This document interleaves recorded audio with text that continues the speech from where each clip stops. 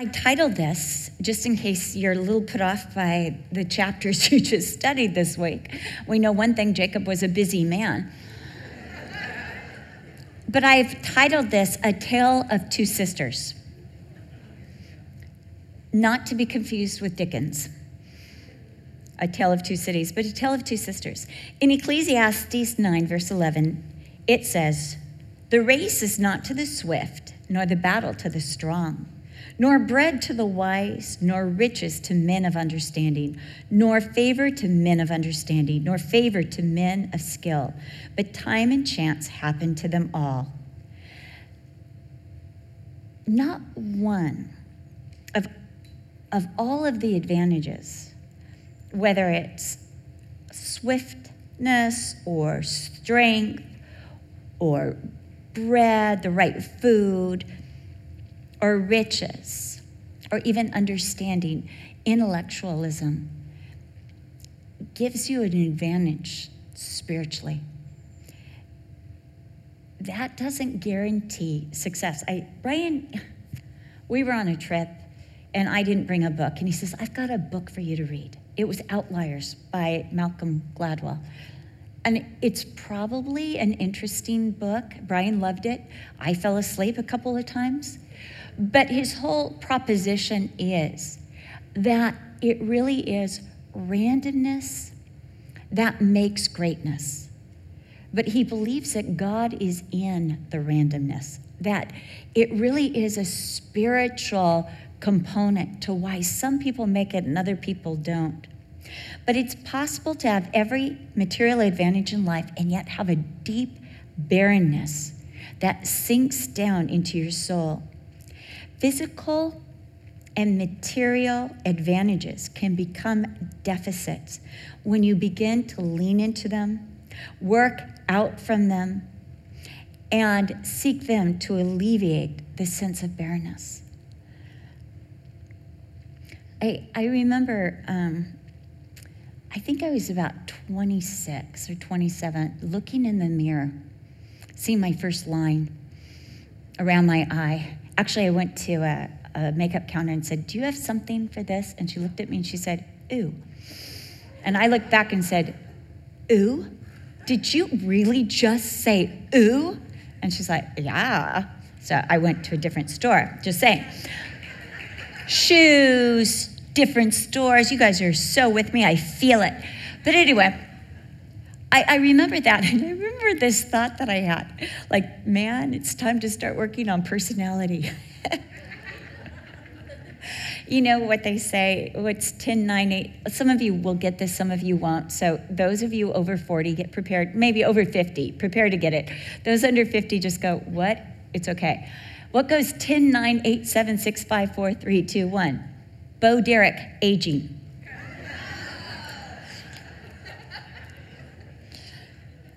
Yeah.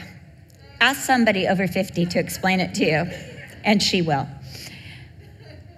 Again, the physical, the material advantages become deficits when we lean into those and expect those to get us through life.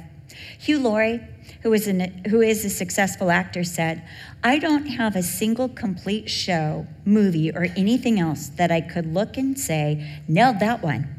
But endless dissatisfaction is, I suppose, what gets us out of bed in the morning."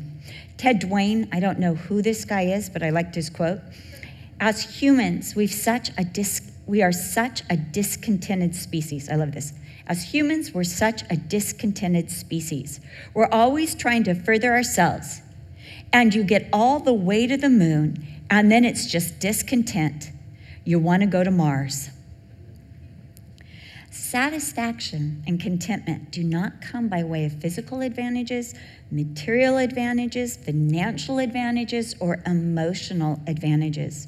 True satisfaction, true contentment can only come when we recognize God for who He is, what He does, and His compassion for us. In Genesis 29 and 30, we have the tale of two sisters. The youngest sister had every advantage, and yet a gnawing discontent that brought jealousy, rivalry, and dissatisfaction to Jacob's house. The older sister, who had every disadvantage, found contentment and even joy in the Lord. So let's go a little background, and we'll go to chapter 29, and I'm just going to summarize 29 and 30 as quickly as I can. After having an encounter with God at Bethel, Jacob picks up his feet and heads towards Mesopotamia. Before his encounter with God, he's in flight mode. After his encounter with God, he's in expectation mode. But he arrives just by the divine will of God at a field outside of Haran. And he sees shepherds there waiting to water their flocks. And he asks them, "Where are you from?" And they said, "Haran." And he says, "Do you know Laban?" And they said, "Yes, we not only know Laban, but right there, that's his daughter who is coming to water the flocks." Now, it tells us in Genesis 29 that Rachel was a shepherdess. This was very, very rare in the Eastern culture. One, because a shepherdess was vulnerable, because she'd be in the fields with strange men and, anything could happen in the fields. Also, it probably means that Laban's sons, who we'll read about later in chapter 31, that they were too young still to be shepherds. It took extreme energy, stamina, and bravery to be a shepherd. And yet, Rachel is a shepherd. So this speaks very highly of Rachel. It tells us that she had energy, that she had stamina, and that she was very courageous and brave. Jacob, when he sees Rachel, is ecstatic. He tells the other shepherds, "Hey, water your flocks and then leave." He wants some time alone with his cousin. But the shepherds insist that's not the way we do it. But Jacob has his own skill set. He's been taking care of his father's herds and flocks. He's been managing Isaac's household. So he goes over and he rolls away the stone. He's not afraid of the other shepherds. He's showing off his strength for Rachel. And he is also showing his knowledge of shepherding and defending and protecting Rachel at the same time. Jacob kisses Rachel. He weeps and identifies himself as her cousin, Rebekah's son. Rachel is so excited, she goes running back to her father. She tells Laban, "I've met Rebekah's son, Jacob. He's in the field." Laban comes running out, invites Jacob back to his home. Jacob stays with his uncle Laban, and after a week, Laban says, "You really should work for me, and I'm willing to pay you. What do you want me to pay you?" And Jacob says, "I'll work 7 years for Rachel." In those days, a dowry would be about 30 to 40 shekels. That would be the bride price. 10 shekels was a year's wages. So he is saying, "I'm willing to work double for Rachel. Not 3 years or 4 years. I'm willing to work 7 years." That's how greatly he esteems and values Rachel. That would have been so flattering to Rachel, maybe. Or maybe she was like, "Oh, yeah, you should." We don't know. But that was his way of esteeming, saying she's worth 7 years of labor. That was unheard of to offer that kind of price for a bride.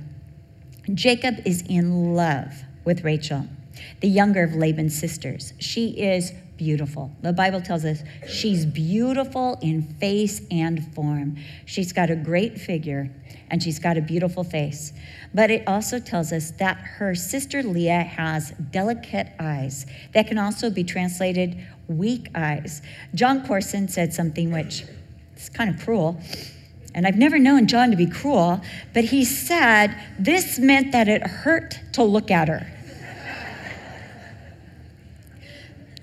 Other connotations or interpretations are that she was fragile. I mean, she's got this sister that's got all this stamina, but she's fragile. Another interpretation is that she had bad eyesight and squinted. And finally, it conveys the idea that she was not beautiful. Laban hires Jacob for 7 years. The years fly by for Jacob as he works, knowing that at the end he will receive Rachel. He probably started working around 40 years of age or 41, so he is now 47 or 48. Now the wedding night has come. And Laban, no doubt because it's a wedding feast, those could last for 7 days. He plies Jacob with wine and food and then sends him into a dark tent. Does any of this sound familiar? Then in that dark tent, Leah is dressed up like Rachel. So Leah goes into the dark tent pretending to be her younger sister, dressed like her younger sister in the darkness, just like Isaac, who had darkness because he couldn't see. And Jacob was sent into that tent pretending to be his older brother, dressed as his older brother, plying his father with wine and savory stew. So at this wedding, after all of the festivities, Jacob's in this dark tent. Leah comes in dressed like Rachel. Now, the wedding night, the sex on the wedding night ratified the marriage. You could have the ceremony, but it wasn't considered ratified until the wedding night and the sex. There's a better word, but that's it. Leave it to the nurse to give me the right word. What was that word again? Consummation. See, I've got every disadvantage right now. Thank you, friend. And I mean that, friend. So, Jacob awakes in the morning only to realize he has married the wrong daughter. Laban justified his deceit by cultural protocol. In his culture, the eldest must be given in marriage first. Isn't that interesting? It's her birthright to be married first. The fact that her father wants to pawn her off by deceit is also telling. The fact that there had been no suitor for Leah in 7 years is also telling. She is unwanted in her own father's household. She is unwanted by any of the men who live in Haran. And it's a culture that a spinster daughter was considered a deficit. So Laban encourages Jacob to fulfill his week for Leah. Now, they would have a week. Again, this is celebration. But a week was reserved to the bride and for the groom. We would call it a honeymoon. But in those days, it was to guarantee the conception of the first child, to give the wife time to conceive. And no doubt, this is what happens with Leah. Then after 7 days, Rachel is given to Jacob as a wife, and then Rachel has 7 days alone with Jacob to conceive. And Jacob must work another 7 years for Rachel. He works hard for Laban for 14 years. He has 2 wives who have plans for him. And every day when he comes in from a hard day's work, after watching the flocks of Laban and the cattle of Laban, he has a different sleeping partner. It might be Leah, might be Rachel, might be Bilhah or Zilpah. After 14 years of working for Laban, Jacob is ready to return to Canaan, but he has no wives. But he has only wives and sons, no riches. He has no way to support them, but he's ready just to gather up his whole clan and go back to Isaac. Laban bargains with him to work another 7 years. And Laban says this, I have learned by divination that God is blessing me because of you. Divination doesn't necessarily mean by means of magic. It could mean that I've divined or I've realized spiritually that I've had an epiphany, that the reason I'm blessed is because of you.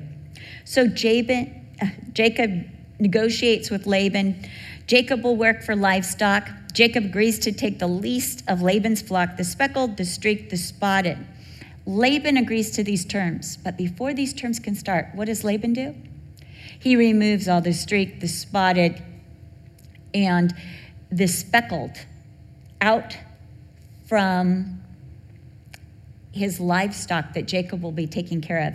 He gives it to his own sons, and he sends his sons 50 miles away so that Jacob will have to start from scratch, because the idea is that streaked will give birth to streaked, striped will give birth to striped. But when you're starting again with solids, the odds go way down that there will be any streaked, spotted, or speckled. So this is Laban being Laban, right? This is being deceitful. So Jacob starts from nothing. Now, not to be outdone or outwitted by his uncle Laban, Jacob thinks in his heart, two can play at this game. You won't find that in the scriptures. You just have to have a divine revelation that he's thinking that. But using a combination of folklore and science, Jacob mates the strongest animals together. He peels back the branches, exposing the white. Now, this is a word play in the Hebrew because the word Laban actually means white or whitey. So what Jacob does is he exposes the white of the branches to get the goats and the sheep and the cattle to have spots and speckles and streaks. Now, do you think that worked? No. Some think he's actually thinking it's working, that it's producing this. Others think he's reminding God that Laban cheated him by exposing the white at the mating troughs and saying, God, you know what Laban has done to me. Get even with him. What it is, we don't know. But it's interesting that during these 7 years, Jacob's wealth increases to unparalleled success. He's exceedingly prosperous with all the disadvantages. He prospers. He gets large flocks. He gets male and female servants. He gets camels. He gets donkeys. In 7 years, he goes from impoverished and having nothing but children and wives to having exceeding large flocks, male servants, camels, and donkeys. That's better than Amazon stock. That's crazy. Now, meanwhile, in Jacob's house, something else altogether is going on. Rachel, who has all the natural advantages, is barren. Let's talk about Rachel's advantages. We talked about her beauty, her perfect figure, but let's talk about her personality. She's got personality. She ran and told her father she could make demands of Jacob. She's a woman with skills, useful. She's strong. She's brave, but also emotional strength. She's wanted. She's loved. She's esteemed and valued. Yet she has a gnawing discontent. Her natural advantages were not substitutes for the barrenness that she carried. And this barrenness that she had caused her to be so jealous of her sister's fruitfulness. She becomes jealous of the one with all the disadvantages.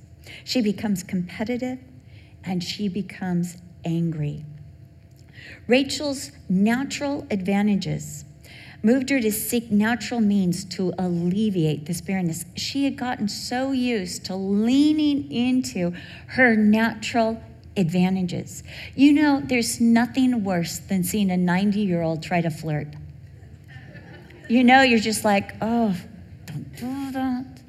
Or, you know, no offense, but those older women that are showing off things that should have been covered. You know, when I see some of these aging stars wearing outfits that, you know, bikinis, it's like, no. You know, put those away. You know, don't burn them even. It's just not a good look. But they're still leaning on the past, on what they used to be. I remember there was a lady, she was in her 80s, and Brian was, when we were in Vista. And I was, I think, 24, 25 at the time. And she came to church with all these pictures of her in a bikini when she was in her 40s. And she says, I have something to show you. You think your wife is so good looking. Take a look at these. And Brian's like, maybe not. He saw the first one and said, maybe not. I think these would be really good to show your husband. Oh, he's seen them, but I just want to show you. Your wife's got nothing compared to what I have. And he was like, okay. I think there was a little dementia there, obviously. But to lean into, there are people I have seen that lean into those natural advantages and get used to using natural advantages because they've always had them. It's very, very dangerous.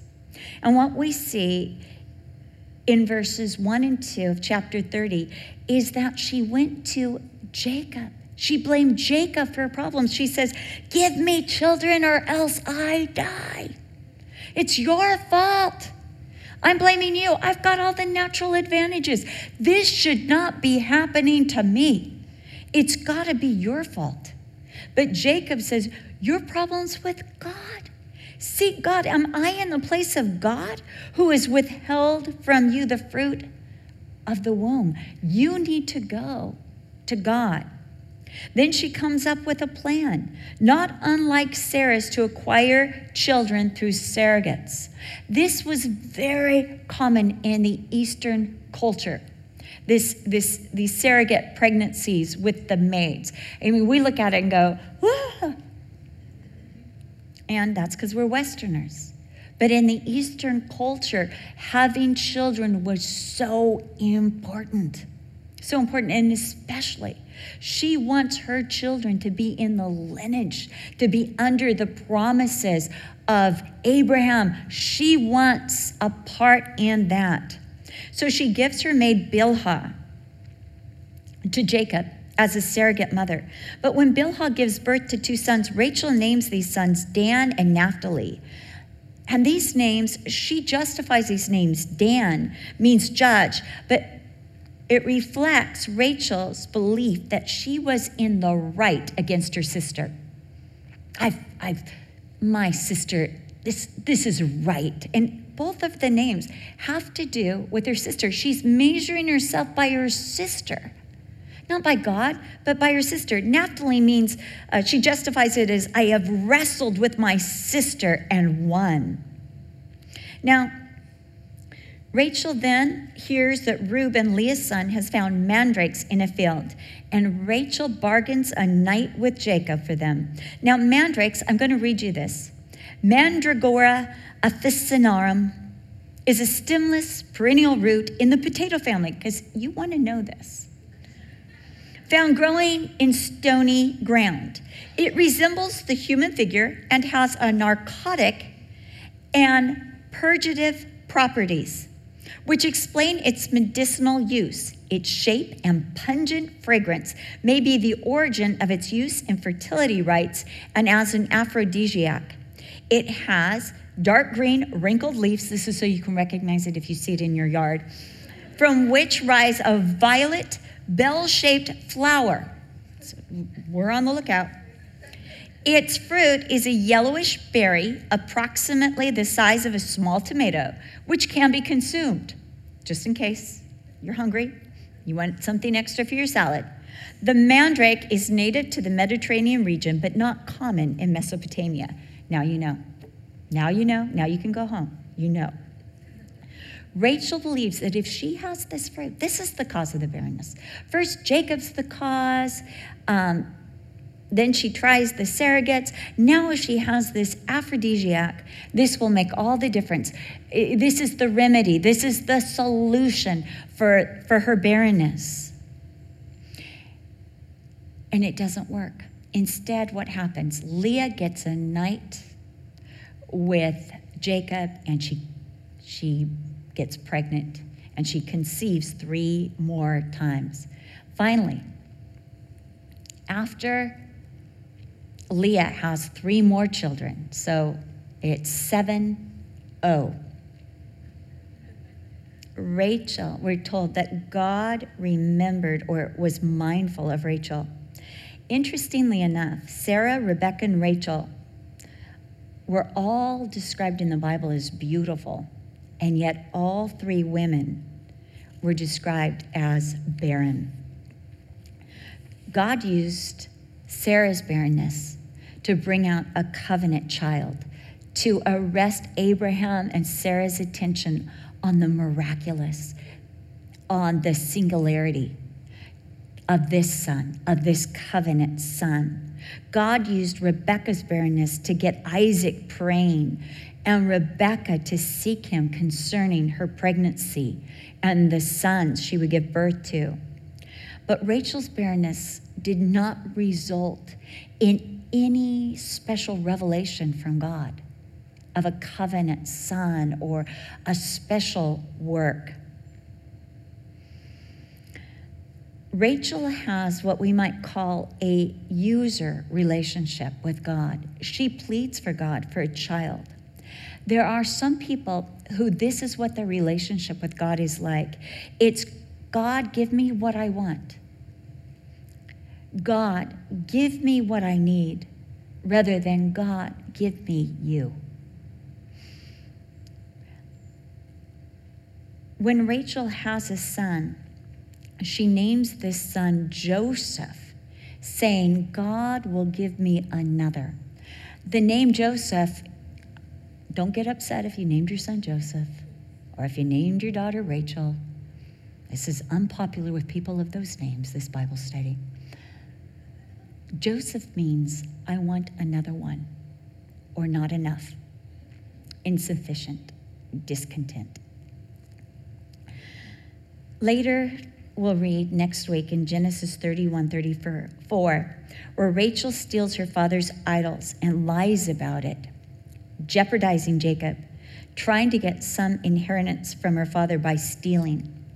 Idols were not only images to other gods, idolatry, but they also represented land rights, and they were usually made of silver or gold as to have value. You see, Rachel is still seeking natural advantages. When Rachel gives birth to a second son, this will be in Genesis 35, she names him Benoni, or son of my sorrow, or the son that killed me, the son that cursed me. Such a name would be a curse on the child and a constant reminder that he had caused his mother's death. Because of her own self-centeredness, in her death, she's bringing a curse to her son. Jacob intervenes, and this is the only child he names.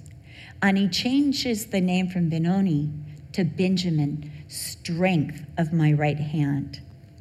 Now, Leah has all the disadvantages.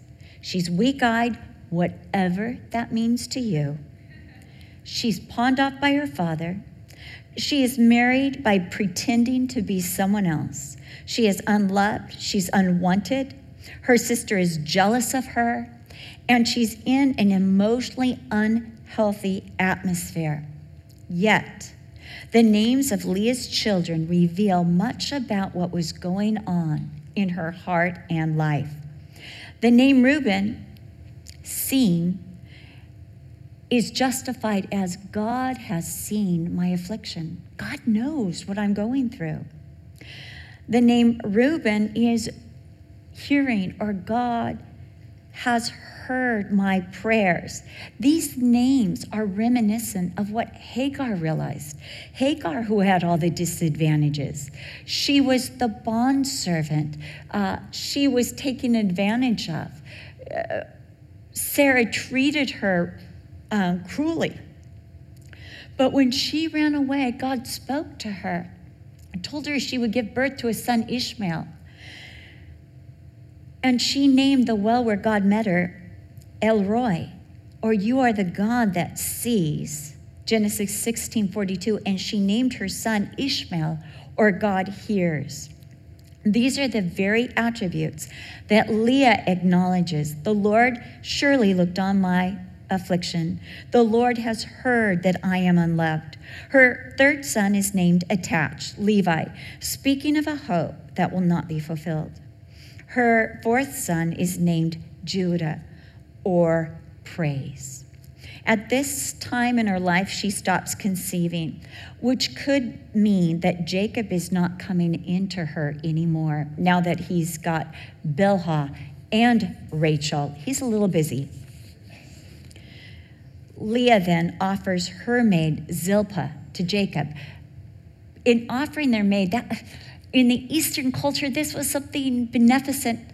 Remember, Sarah did it for Abraham, that Abraham might have a covenant son. They think they're doing something that honors their husband because their goal is to give their husband as many sons as possible. We would slap our husbands silly if they tried this. It's like you want to just put over this, don't try this at home or anyplace else. Zilpah, like Bilhah, these are names we should all remember, has two sons that Leah names Gad, or a troop comes. It means strength or blessing. Asher means blessed or happy. They have nothing to do with Rachel. They're not, take this, Rachel. Look at this, Rachel. These only have to do with Leah's relationship to God. Then after the mandrake incident, it is Leah, not Rachel, who conceives. Now she bears two more sons and a daughter, Issachar. God has given me my hire, or God has rewarded me. God has blessed me. Zebulun, God has endowed me with a good endowment. And then Dinah, God has been right in his judgment, or God has been good. Though Leah is the disadvantaged, she turned her attention to God. You see, disadvantages, when given to God, can become advantages because we realize, one, that this world has nothing to offer us, that we will not find our value in this world. I don't think there's anything better than that. I think that happened to me sometime in my 50s. This is my 60th year. And in my 50s, it was like, wow, my daughters get all the attention now. You know, people rush to bag their groceries. And they're like, you can do it yourself. I hope you brought your own bags.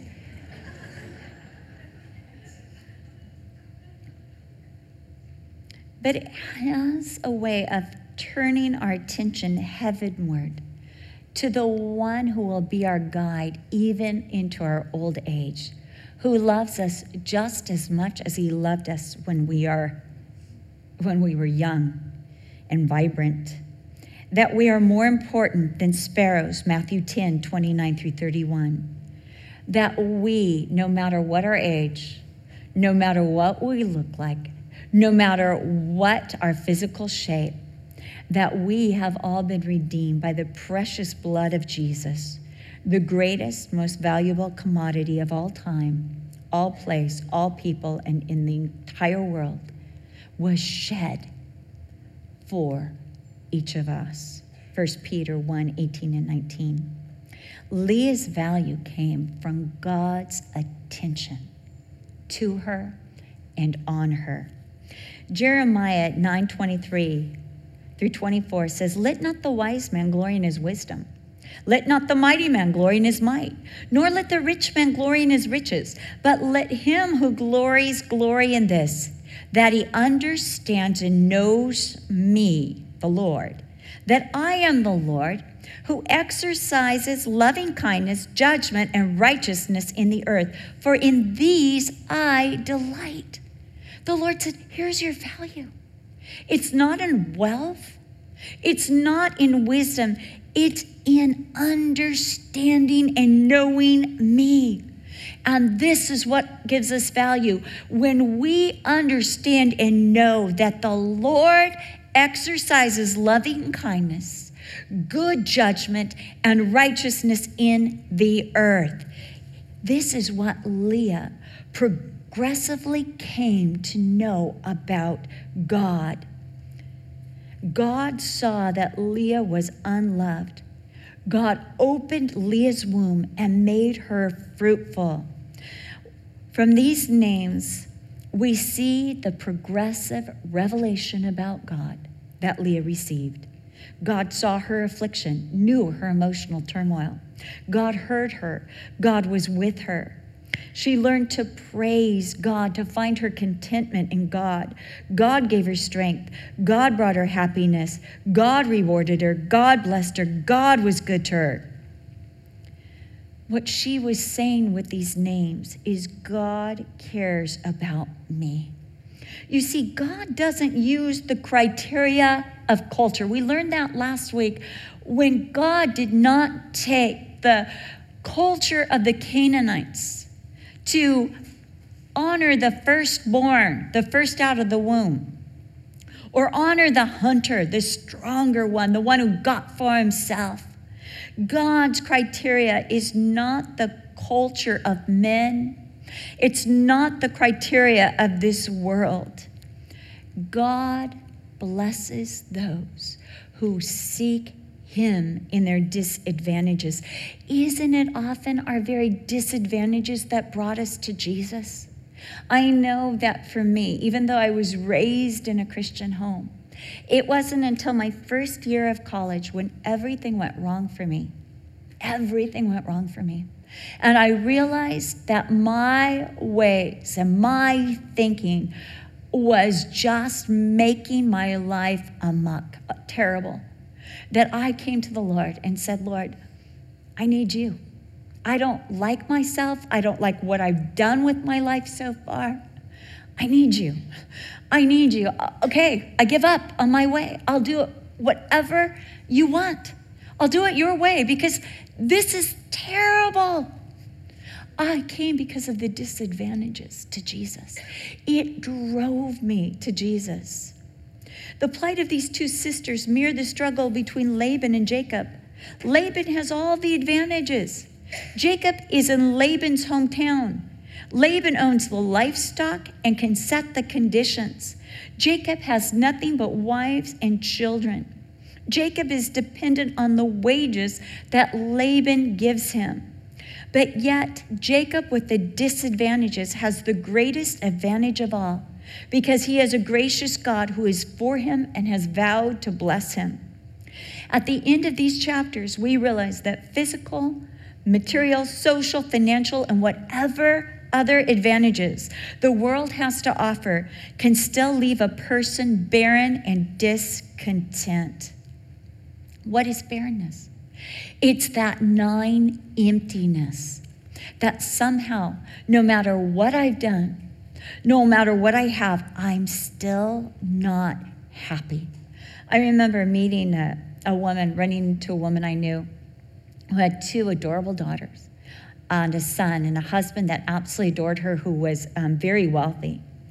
And I met her at the mall and she's with a different man. And I said to her, hey, what's going on? Because they were a little cozy. And she said, I'm just in a search for myself. I just have to find myself because I'm just not happy. And I said, and you think you're going to find it with, I don't know your name, what's your name? Todd? And I said, no offense, Todd. But you think Todd, no, he's just one of several men that I've been dating. I just need to stop this gnawing. And I looked at her and I said, this is not the way. I said, I know the way, and it's only God. God puts, I did the whole thing. There's a emptiness in your soul, and it's God-shaped. And only when you seek the Lord will that gnawing barrenness and discontent be filled. And she said, oh, thank you very much. True contentment, purpose, and fruitfulness come from one awareness of who God is. It starts there. He's loving kindness. He's compassion. He's righteousness. He's a good judge. But also from God's personal compassion and concern for you, unless it becomes personal, you won't feel that fruitfulness, that contentment. And finally, it's not till you're attached to God, not anything of this world, not Jacob's or the Jacobs of life. No attachment to them will take away the barrenness. It's the attachment to God, the relationship to God, the God who is loving kindness, the God who gave his son for you to bring you into blessing, the God who cares for you. Perhaps you feel disadvantaged. Perhaps you can say, Cheryl, if we're going to start talking insecurities and disadvantages, do you have 3 hours? And the answer is no, but God does. God has all the time you need. Take heart, because God is drawn to you right now. God is attracted to the neediest person in this room. Whoever's got the most disadvantages wins right now. That's the person right now that God is the most attracted to. In Capernaum, when they wanted to entrap Jesus, they brought the neediest man into the middle of the synagogue, a man with a withered hand, and they put him in the center of the room where Jesus could not miss. They knew something about Jesus that we often forget. They knew that Jesus could not resist need.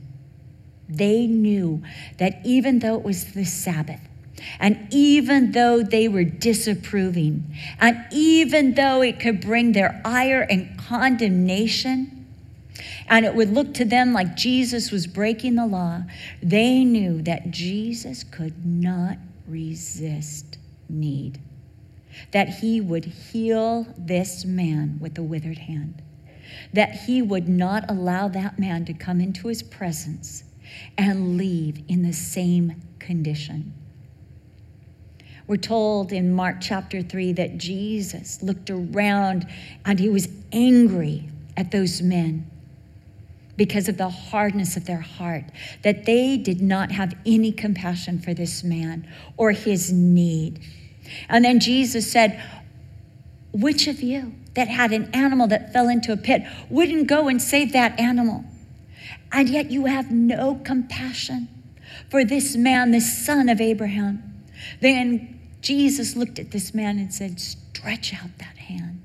And the man stretched it out, and it was whole, just like the other one.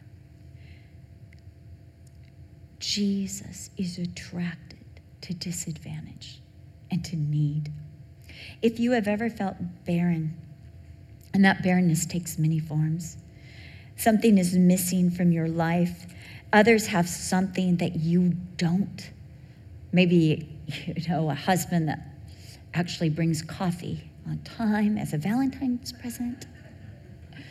Somebody was telling me the story, actually Glinda was telling me today, that she saw an interchange between my mother and father where she heard about her, and my mother told her, where she said, my mom said, where's my Valentine?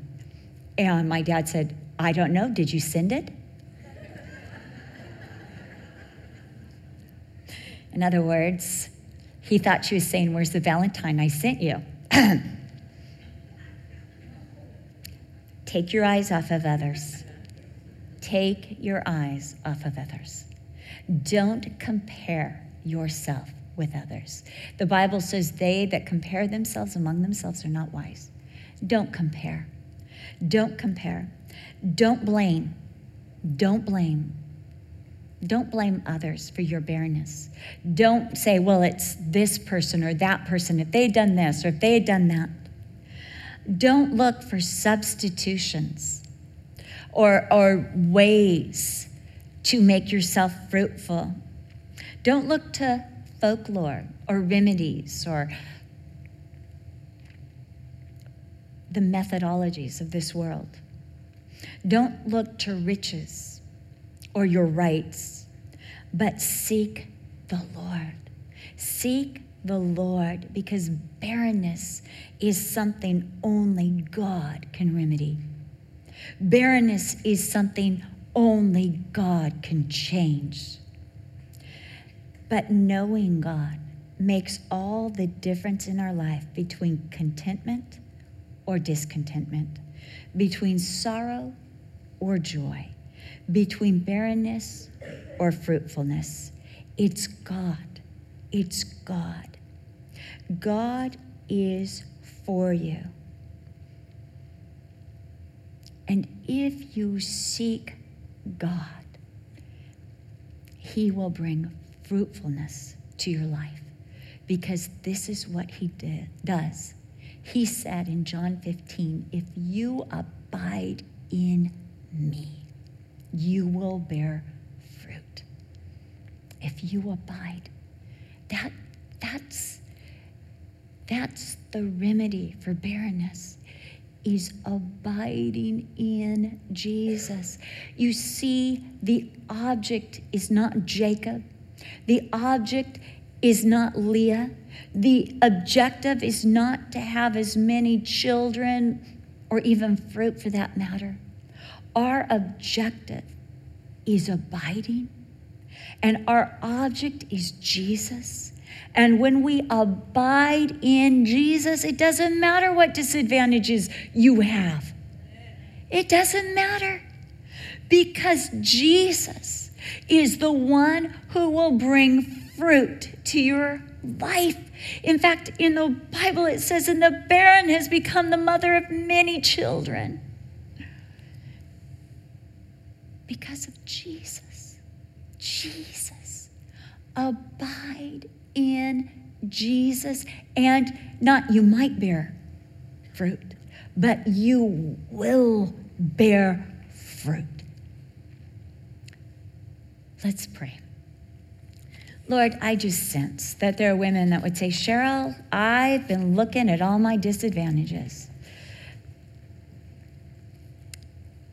Lord, I just think about that thing that I read, that when women look in the mirror, they see all the disadvantages and not the advantages. They see 10% of what they don't have rather than the 90% that they do.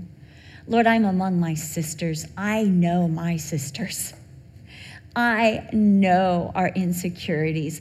I know that feeling of not being enough, not measuring up because of our age, because of our gender, because of our fathers or our background or our heritage or our financial state or our lack of beauty or lack of personality. Lord, you know those things that have held these, your daughters, back.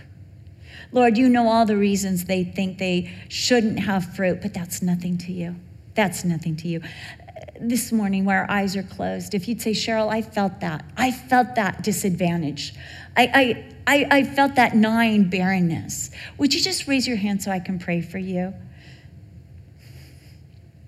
Oh, sisters. Lord, I pray for my sisters right now. Lord, these beautiful, precious women to you that you love so much. Lord, you know, but you are the God who sees. Hallelujah. You are the God who hears. Another hallelujah. You are the God who knows. You know, God, the emotional turmoil. You know the atmosphere. You know it all, Lord. Lord, I pray that you would make the barren fruitful. Lord, that you would make this the most fruitful women ever. Lord, that you would be the one we abide in, that you would be our object and our objective, that we would turn our eyes off the worthless remedies of this world, and we would make our concentration, that we would make our objective, our goal, our pursuit, to abide in you. Lord, that our eyes would be riveted to you, that we would look to you. Lord, take our eyes off of Jacob again. Lord, take our eyes off of the Leahs. Take our eyes off of everything and put them on you. Lord, take our eyes off the mirror and put them on you. We ask these things, Lord, as your daughters. As daughters of the High King, the great God, the loving, kind God, we ask these things in Jesus' name. Amen.